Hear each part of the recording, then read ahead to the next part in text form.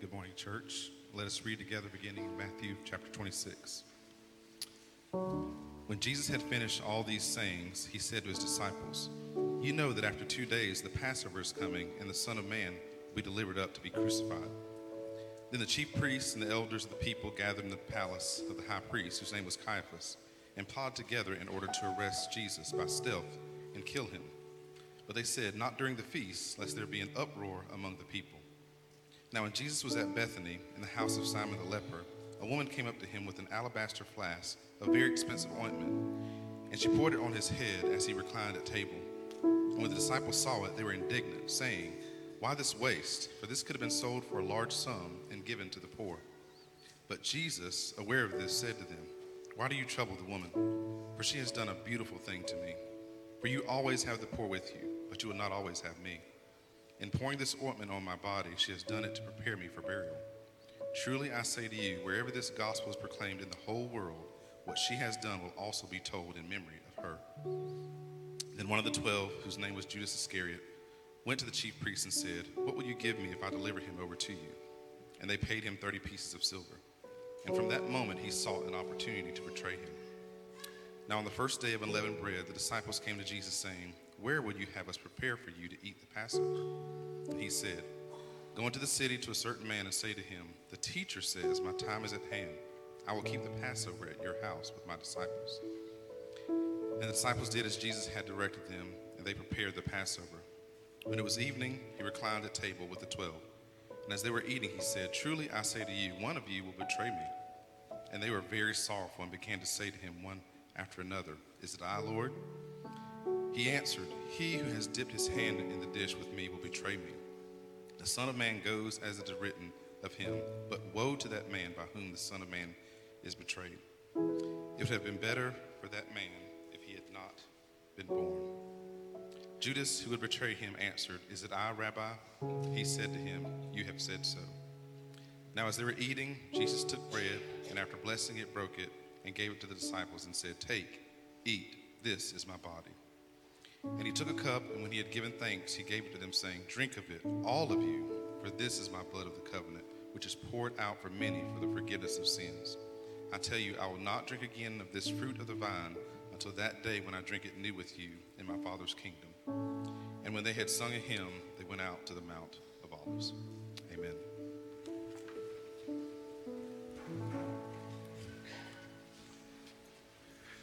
Thank you, Pastor Larry.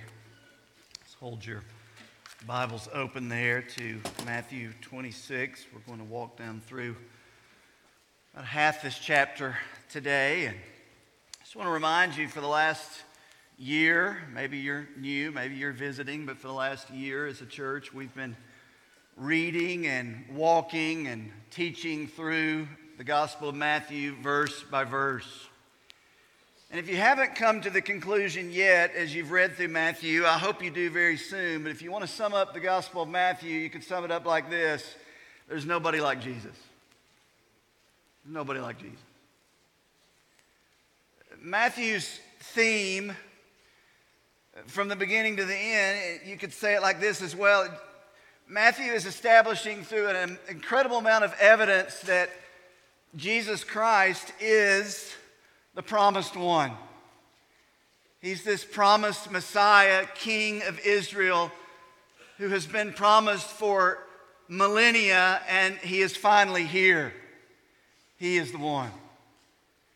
Matthew, at the beginning of the gospel, shares Jesus' kingly ancestry. He shares with us his kingly virgin birth.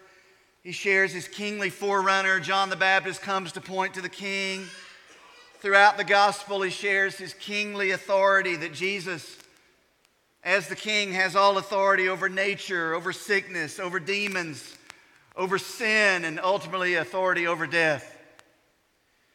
One commentator said it this way, and I love this: the whole story of the world and how we fit into it is most clearly understood through a careful, direct look at the story of Jesus Christ. We understand the whole world only as we understand it through the story of Jesus Christ. Now, this morning we come to Matthew chapter 26, and Jesus is about to drop a bombshell on his disciples again. He's pretty good at that.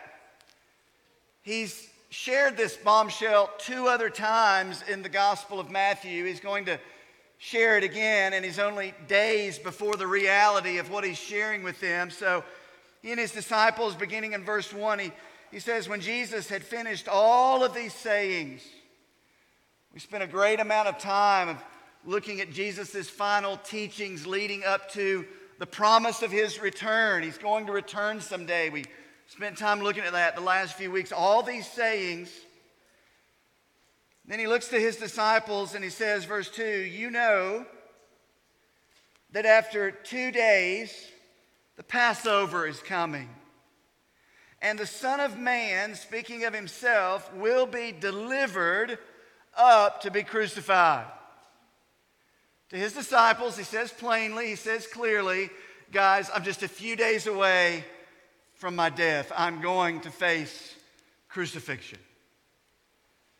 You can imagine all that's going on in the minds of the disciples. Remember, we have the benefit of looking back and fully understanding all that's going on. They don't fully understand all that Jesus is saying here. He said a similar thing in Matthew 16:21. He said, from that time, Jesus began to show his disciples he must go to Jerusalem and suffer many things from the elders and the chief priests and the scribes and be killed, and on the 3rd day be raised. So you put all that together, and here's really the big truth that's going to carry us through this morning. It's going to carry us through next week, maybe even into the next week. It's basically this.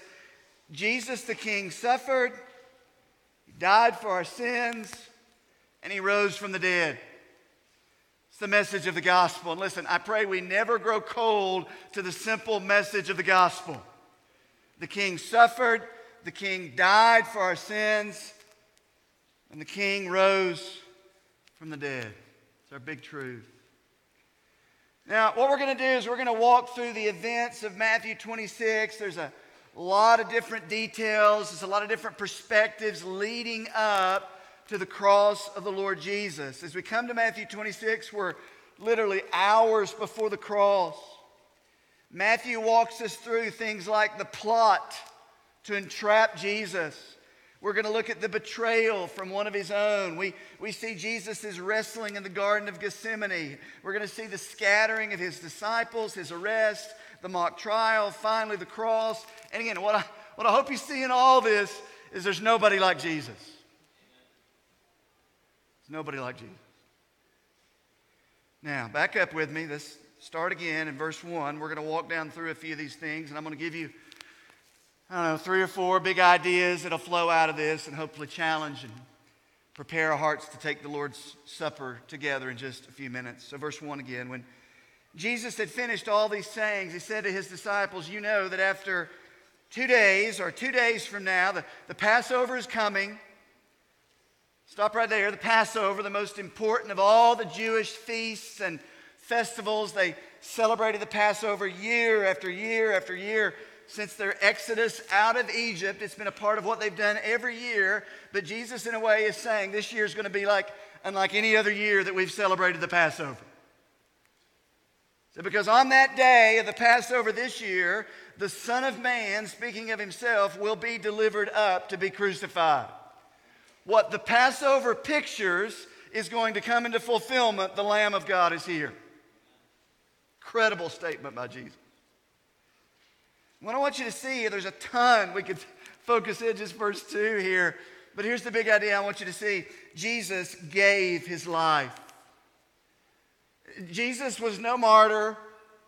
Jesus was not an unknowing victim. Jesus was not somehow duped by the scribes and the Pharisees. Jesus clearly knows what's coming. He's clearly in control of the situation. Jesus lays down his life. John 10:18, no one takes my life from me, Jesus says, but I lay it down of my own accord.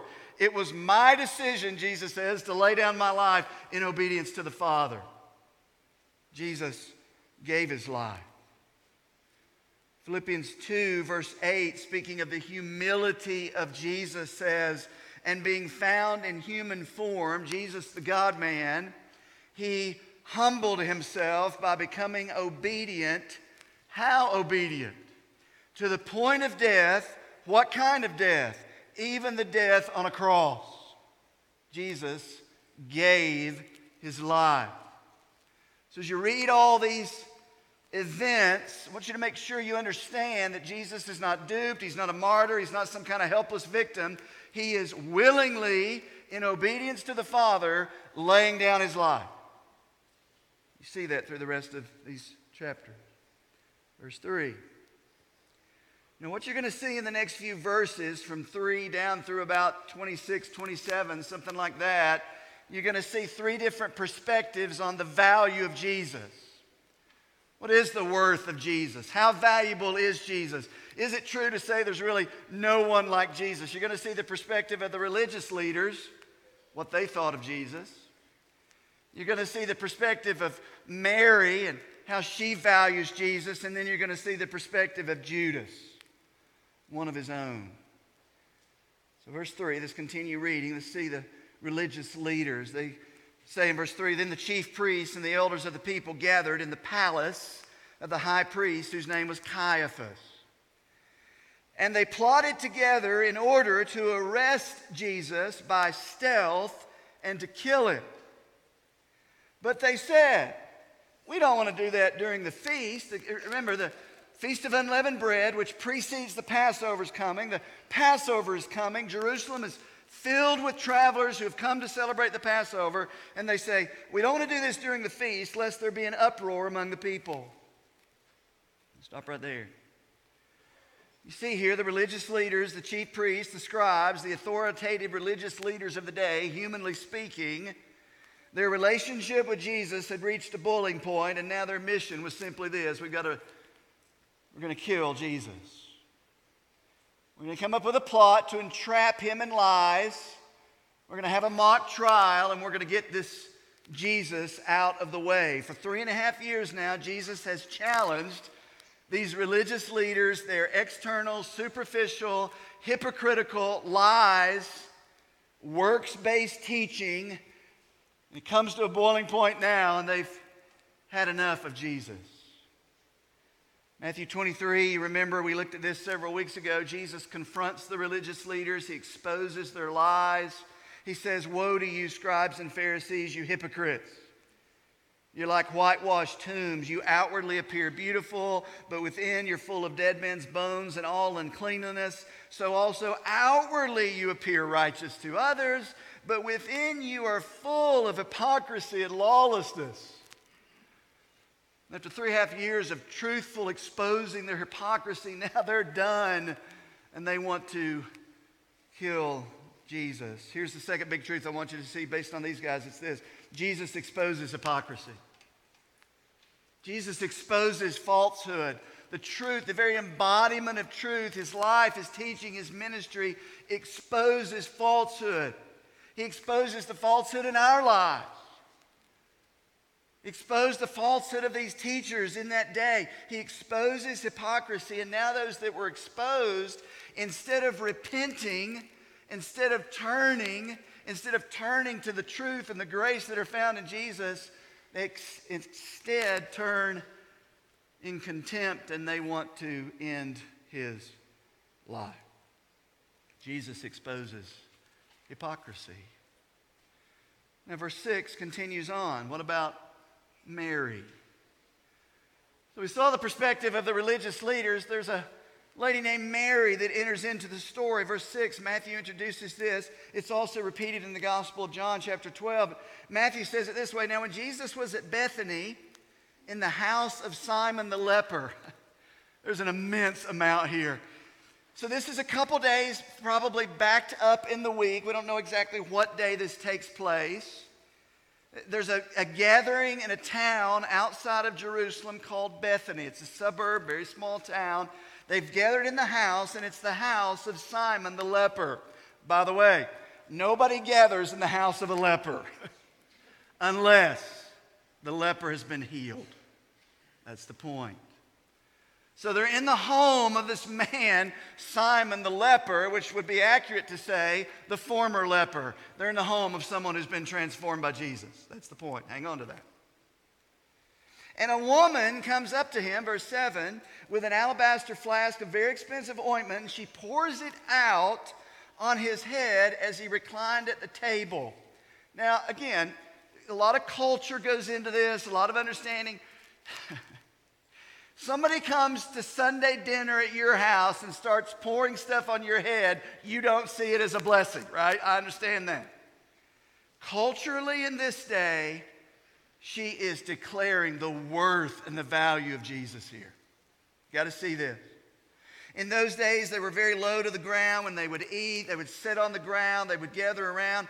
John 12 tells us that this was Mary, the sister of Lazarus, and the sister of Martha.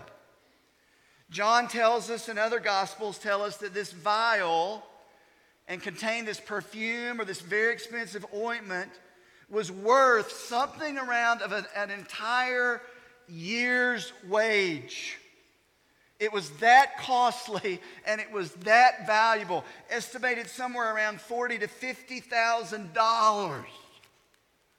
And she brings that in this gathering that's going on in Simon the leper's home. And as they're eating, she breaks this vial and she pours this out on Jesus' head. John tells us she doesn't stop there. She actually pours it on his feet. She uses her hair to wash his feet. And you say, well, that's the craziest thing I've ever seen. Not to Mary, it's an act of sacrificial worship. And in one of the prettiest pictures, most graphic pictures of worship in your New Testament, you have a woman who's declaring the great worth of Jesus by what she's willing to sacrifice and offer to him. The disciples don't quite understand what's going on, and John again tells us that what's about to happen is led by Judas and his voice. So verse 8, the disciples are all there. They respond and they say, verse 8, and when the disciples saw it, they were indignant. What are you doing? Mary, this is too much, Mary. You're going over the top. Why this waste? Into verse 8. For this could have been sold for a large sum and given to the poor. That's Judas talking. The other disciples are caught up into it, evidently. So the disciples were verbally ridiculing Mary for what she had done to Jesus. So you have two very different views of the value of Jesus. You have Mary, who's willing to pour out something of great worth as a pure expression of worship. And you have Judas, who's now saying, what are you doing? In effect, here's what Judas is saying. He's not worth it. That's what Judas is saying. Story continues on. Jesus, what do you think about this? It's really all that matters. But Jesus, aware of this, aware of what the disciples were saying and thinking, says to them, why do you trouble the woman? For she has done a beautiful thing to me. By the way, in our worship, in our service, ultimately the only opinion that matters is the opinion of Jesus. You guys don't get it. It looks way over the top to you. Jesus says, why do you bother her? She is doing a beautiful thing to me. Verse 11, for you always have the poor, but you'll not always have me. Now, don't take that to see Jesus devaluing the poor. He's taking away their excuses.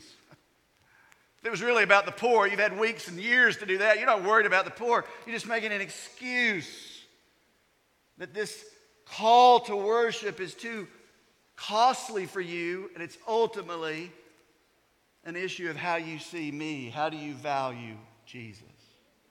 It's ultimately the point here. So here's the big idea that comes out of that. We've seen a few big ideas. Here's your third one. This is a glorious truth, is this. Jesus transforms sinners into worshipers. Jesus transforms sinners into worshipers. What is Mary doing?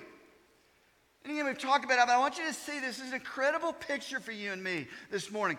In this culture at mealtimes, it was customary for the host to honor distinguished guests in some way. Here we know John 12 gives us a little bit better description of this event. So let me read this to you quickly. John 12, same event, says this. Jesus, therefore, 6 days before the Passover, comes to Bethany where Lazarus was. So, by the way, not only is Simon, the former leper, there, Lazarus is there as well. So Lazarus is there, who Jesus had raised from the dead, oh, by the way, verse 2. So they made him a supper there, and Martha was serving. But Lazarus was one of those who was reclining at the table with him. Mary then took a pound of very costly perfume of pure nard. She anointed the feet of Jesus and wiped his feet with her hair. And the whole house was filled with the fragrance of her perfume. Same event, just a different perspective from John. The point is, Mary takes something of great value and offers it to Jesus. I would imagine, I don't know for sure, I'm going to take a little license here, this was probably the most valuable thing Mary owned. Don't know where she got it, doesn't really matter. And she's willing to take what is most precious to her, and as an act of worship, she gives it back to Jesus. And you say, well, that's a little over the top. Here again, it all is a demonstration of how she views Jesus. Is he worth it or not? That's the point. Mary's worshiping. She is declaring publicly that there is nothing of greater value than Jesus. Now, you can stop right there for a minute, and I'll just tell you, I've wrestled with this all week. It's been extremely challenging to me. Does your life and my life declare there is nothing of greater value than Jesus? Does my life declare that? Does your life declare that? Mary sure does here in this incident. So she's worshiping. She's sacrificially worshiping with her life. Why is Mary doing this? And again, we've talked about it a little bit, but let me go a little bit even deeper here. Why this response? And again, this was premeditated. Mary obviously brings the perfume with her, maybe she gets to this room and she looks around, and Mary is overwhelmed in this house by what she sees. And I hope you can put the pieces together and just get the image of what is seen if you'd walked into that room. Who was in the room? You got Lazarus over here sitting with Jesus. Can you imagine walking in? This is post when Lazarus was brought back from the dead. And you walk in and you see Jesus in all his just greatness as the Son of Man. Right next to him, Lazarus, the guy who was dead. Maybe on the other side of Jesus, you've got Simon, the former leper, who Jesus had transformed his life. And Mary's just taken aback by the incredible lives that are transformed in the room. Maybe she looked at Matthew, who was there. Obviously, Matthew's telling the story. Matthew was a former tax collector, had given his life to the Roman Empire to serve Rome, if you will, until what? Until he met Jesus, another transformed guy. You've got Peter, you've got the disciples, you've got this room full of people who were sinners who had been turned into worshipers. That's a glorious thing. You say, man, if I had an experience like that, woo, that'd be awesome. Listen to me. You have that experience every time the saints gather to worship. I don't know if you take the time to do it, but when you look around, and this is one of the benefits of being one of your pastors and one of your elders, sometimes when I'm preaching and I look up and I see different faces and I know your story, and it's almost like that same experience. I know what Jesus saved him out of. And I know what Jesus has saved her out of. And I know her story. And it's this picture of worship that here we are, a bunch of sinners redeemed by the grace of God, turned into worshipers for his glory. And that's when we sing of the greatness of the Lord and we sing of his redemptive power. Man, I hope we're belting it to the top of our lungs, because we're nothing more than a bunch of sinners redeemed and turned into worshipers. Amen? That's what the church is. That's why the church gathers, for the world to look in and go, wow, at the transformed lives. That Jesus must be worth something. Nobody like Jesus. So maybe that's what happened to Mary. Maybe she walked in and she was just overwhelmed by what she saw. Maybe, or maybe also this act of worship is an overflow of Mary's abiding relationship with Jesus. So what Mary does here is not necessarily exceptional of her life. It's just consistent with her abiding relationship with the Lord. What do we know about Mary? Well, we know a little bit more about Mary from Luke chapter 10. You don't have to turn there, but remember, Mary has a sister, Martha, brother Lazarus. We've already talked about that. Remember Luke 10 where he tells the story that Jesus comes to their house and Martha's off serving in the kitchen and Lazarus is there hanging out with Jesus. And what's Mary doing in that story? Tells us something about the heart of Mary. Listen to this. This is maybe a year prior. We don't know exactly how it all fits in. But now as they were traveling along, Jesus entered a village, Bethany, and a woman named Martha welcomed him into her home. She had a sister named Mary who was seated, this is the key, who was seated at the Lord's feet listening to his word. Man, I love that. Over and over throughout the New Testament, you see little glimpses into this Mary. This is not Mary, the mother of Jesus. This is another Mary. When you see her, she's often seated at Jesus' feet, listening to his word, abiding in him, spending time with Jesus. What Martha was doing in the kitchen was important, but it says, okay, that can wait. Jesus is here. Mary is seated at his feet, listening to his word. She was an abiding follower of Jesus who spent time in his presence, listening to his word. And the overflow of her life is worship. And out of that worship comes witness to the world through words and through actions. There's nobody like Jesus. That's her life. So what you see here with this breaking of this vial and this act of pouring out this perfume, this costly, expensive act of sacrifice, I want you to hear this. So this act of lavish, excessive generosity and kindness was not out of ritual. It was not merely what was expected. It was the overflow of an abiding relationship with Jesus. She determined he was worthy of any sacrifice and any act of worship. Is that true for you? Is that true for me? And again, you read these stories and we're given these characters, and each one of these characters has a different view of Jesus. They place a different value on Jesus. Here's Mary declaring as an incredible challenge. I just tell you, to you and me, there's nothing of greater value in her life than Jesus. True of us. Pray it is. The story goes on as we've seen the religious leaders and we've seen this act of worship of Mary. Then you come verse 14. Then one of the 12, whose name was Judas Iscariot, went to the chief priests and said, "What will you give me if I deliver him over to you?" Now, if you don't get the intended contrast, you're missing it. Matthew, as he writes this, is trying to give you contrast.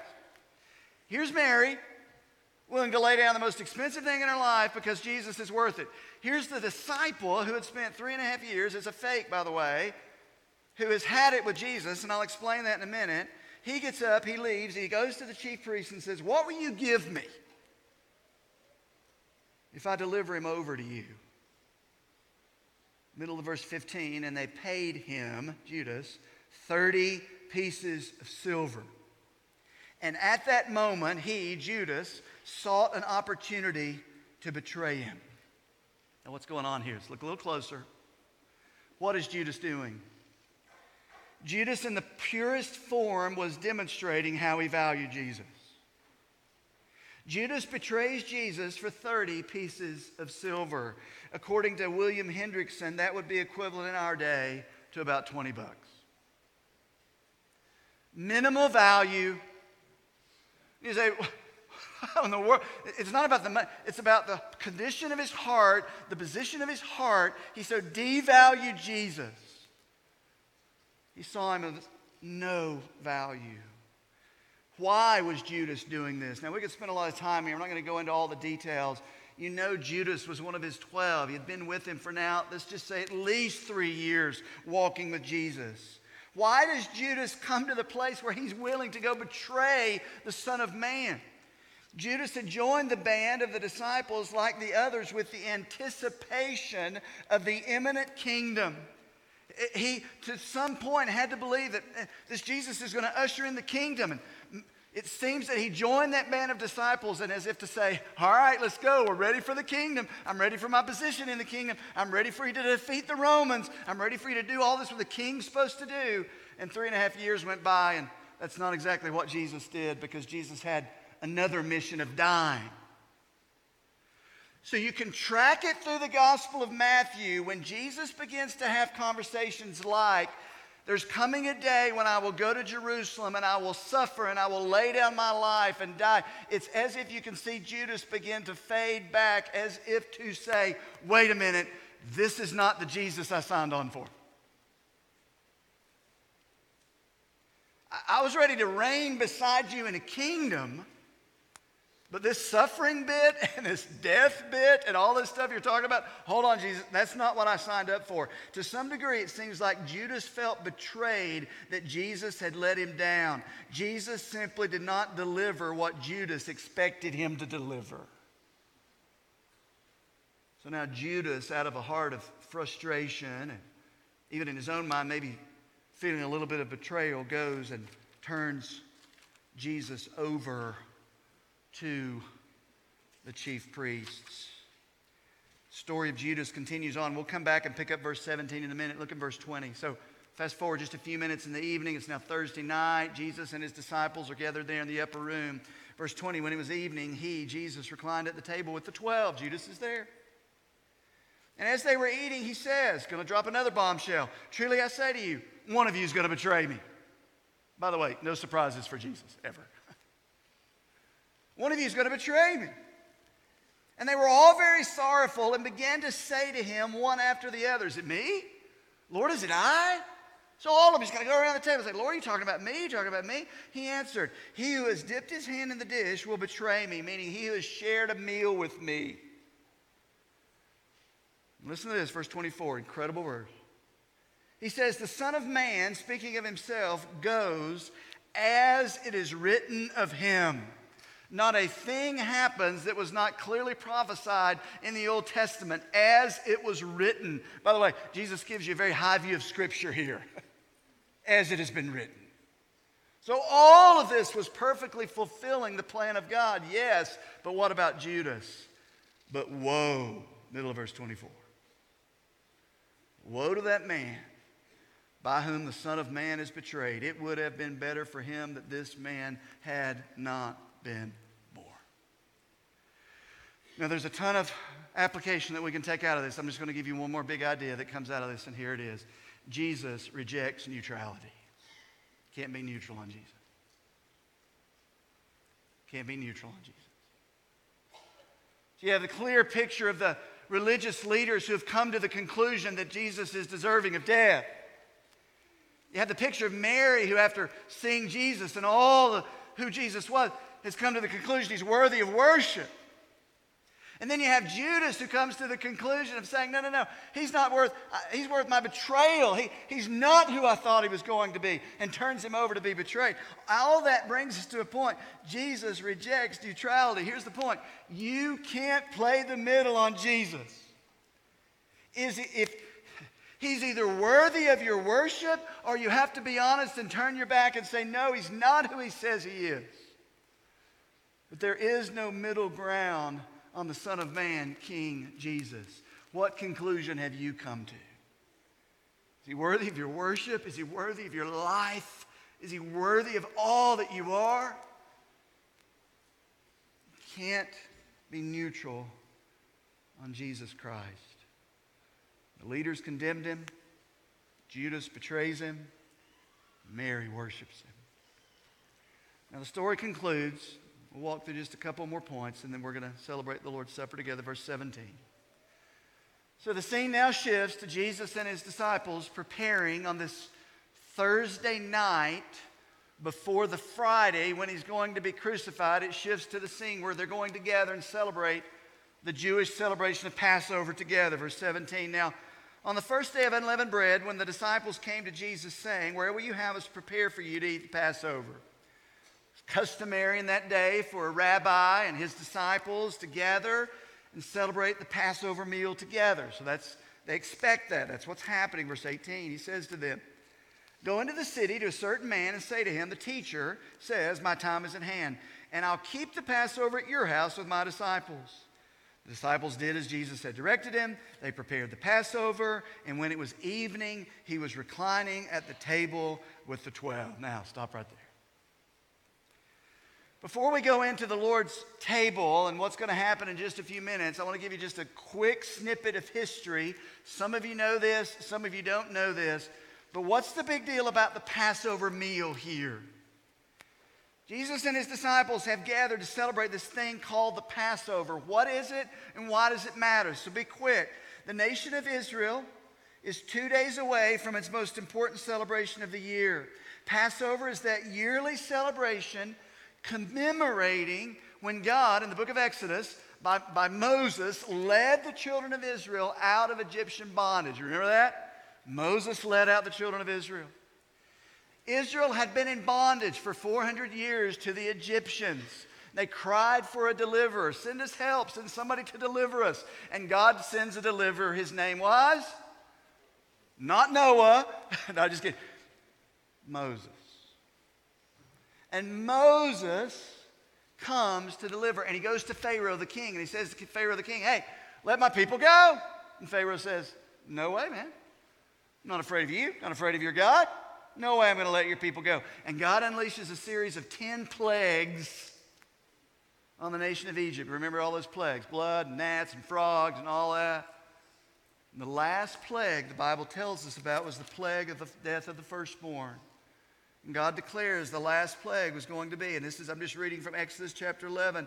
The Lord said to Moses, yet one more plague I will bring upon Pharaoh and upon Egypt. Afterward, he will let you go.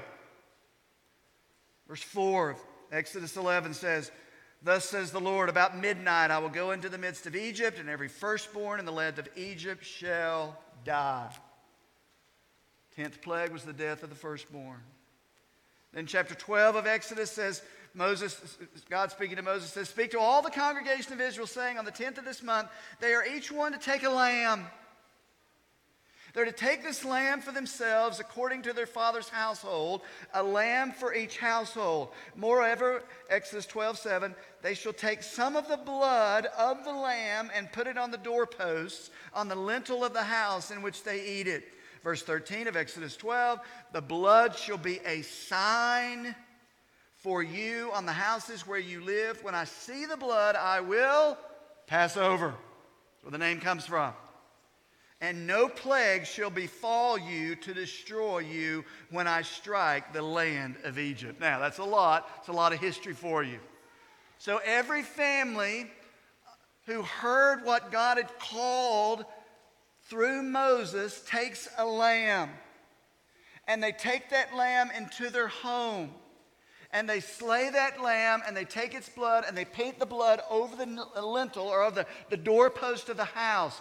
Why? Because God says when the death angel, the judgment that's coming on Egypt, comes at midnight, when he sees the blood of the lamb, he will pass over, and there will be no judgment on that household. Incredible picture. And for year after year after year after year, the Jewish people celebrated this Passover meal to commemorate this Passover and this passing of judgment until tonight, when Jesus gathers with his disciples and it takes a turn. You say, why did God tell the children of Israel to do that? Why did he do it like that? Really quick. It's like so many things in the Old Testament, so many prophecies, so many stories, so many allusions. There is a picture that's painting and pointing to something greater. Really quick illustration. I've used this illustration before. This might help you. Does anybody remember the days of the Polaroid camera? Anybody? You tell your age, right? Half of you are like, oh, I have no idea what you're talking about. So there used to be this device, and if you wanted to take a picture, you had to load it with film, and you had to click a big old button, and a big piece of film came out the front really slow, and when you looked at it, what did you see? Nothing. And then what did you do? Well, you had to shake it and blow on it. I don't know why you shook it. That didn't change a thing. It's just what we did. And over time, watch, what was on that went from unclear to clear. It was an image. And it was fuzzy at the beginning, And it didn't make a lot of sense, but the longer you looked at it, the more clear that image came into view. That's exactly how the Old Testament and the prophecies work. They are pointing to something vivid and clear. And on this night, when Jesus gathers with his disciples, he's clearing it up to say, there's no need for a Passover lamb anymore. The Lamb of God is here. That's the point. The picture is clear. That's why John in John 1 points to Jesus, John the Baptist, and says, behold, the Lamb of God is here who takes away the sins of the world. Verse 26, now as they were eating, Jesus took bread, and after he blessed it, he broke it. I'm going to ask the team just to come on up, and we're going to begin to prepare to take the Lord's Supper. So they gathered here, verse 26. And as they were eating, Jesus took the bread. After he blessed it, he broke it and he gave it to his disciples. He said, take, eat, this is my body. And he took a cup, and when he had given thanks, he gave it to them, saying, drink of it. Drink of it, all of you. For this is my blood of the covenant, which is poured out for many for the forgiveness of sins. I tell you, you will not drink again of this fruit of the vine until the day when I drink it new with you in my Father's kingdom. Here's your last big idea. Jesus fulfills God's redemptive plan. The picture is complete. The Lamb is here. Jesus takes this Passover meal, and there's the cup of the juice of the fruit of the vine. There's the bread that was a part of it, but on that night, nobody had to go slay a lamb out of the field. He was the lamb. And Jesus takes this feast of the Passover that had been celebrated for almost 1,400 years now, and he transforms it, if you will, into what we call the Lord's table or the Lord's Supper. And Matthew doesn't include it here, but Luke does, and I'll just read this to you. Luke said of the words of Jesus, he took the bread when he had given thanks, and he broke it, and he gave it to them, saying, this is my body.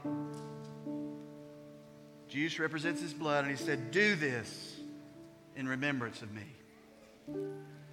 So in the same way, for 1,400 years, Jewish people celebrated the Passover waiting for their Messiah. Jesus has called us to do something similar. It's called the Lord's Supper. We do this in remembrance of him when we gather. Every time we gather? No, but when we gather routinely. Why? To remember. To remember. We talked about it earlier. We don't ever want to stray from the cross. We don't ever want to boast in anything greater than who Christ is and what Christ has fully accomplished. So we take this bread in just a minute, and we take this cup in just a minute, and as we do it, a couple things are supposed to happen. One, we're to worship, we're to remember. Thank you for the blood. Thank you for the redemption that is bought in the blood. Praise you that you, Jesus, are the true Lamb of God that takes away the sins of the world. And to take that bread, and it's to remind us of his body given for us, the price paid for your redemption and my redemption, and it's to cause us to worship. Paul takes it a step further in 1 Corinthians and says it's an opportunity to examine. And before you take that cup and you take the bread in just a minute, you're to look upward, if you will, and say, Lord, is there anything in my life now as a believer is there any sin that I've not confessed? Is there an area of repentance? Is there an area of obedience? Have I sinned against a brother or sister? That's one of the reasons the Lord's table is always taken as a part of the assembly of God's people. Is there anything I need to make right with a brother or sister? So there's this vertical perspective and horizontal before you take the Lord's Supper in just a few minutes. It's an act of remembrance. It's an act of examination. It's an act of worship. So I'm going to give you just a minute. I'm going to invite you to bow your head right there where you're seated and prepare to take the Lord's table. If you need to slip out and get the elements from out in the foyer, feel free to do that. Just want to remind you, if you're here and you're a born-again believer in Jesus Christ and you're not a member of Tri-Cities, we welcome you to celebrate the Lord's Supper with us. If you've not yet come to faith and repentance in Jesus, the Lord's Supper is not for you. But instead, what is for you is the message of the gospel. Jesus has died for you, rose from the dead for your sin. Will you believe in him? So you take a minute of examination, just personal reflection right there, head bowed, just a moment of reflection and worship, and then we'll take the Lord's table together in just 1 second.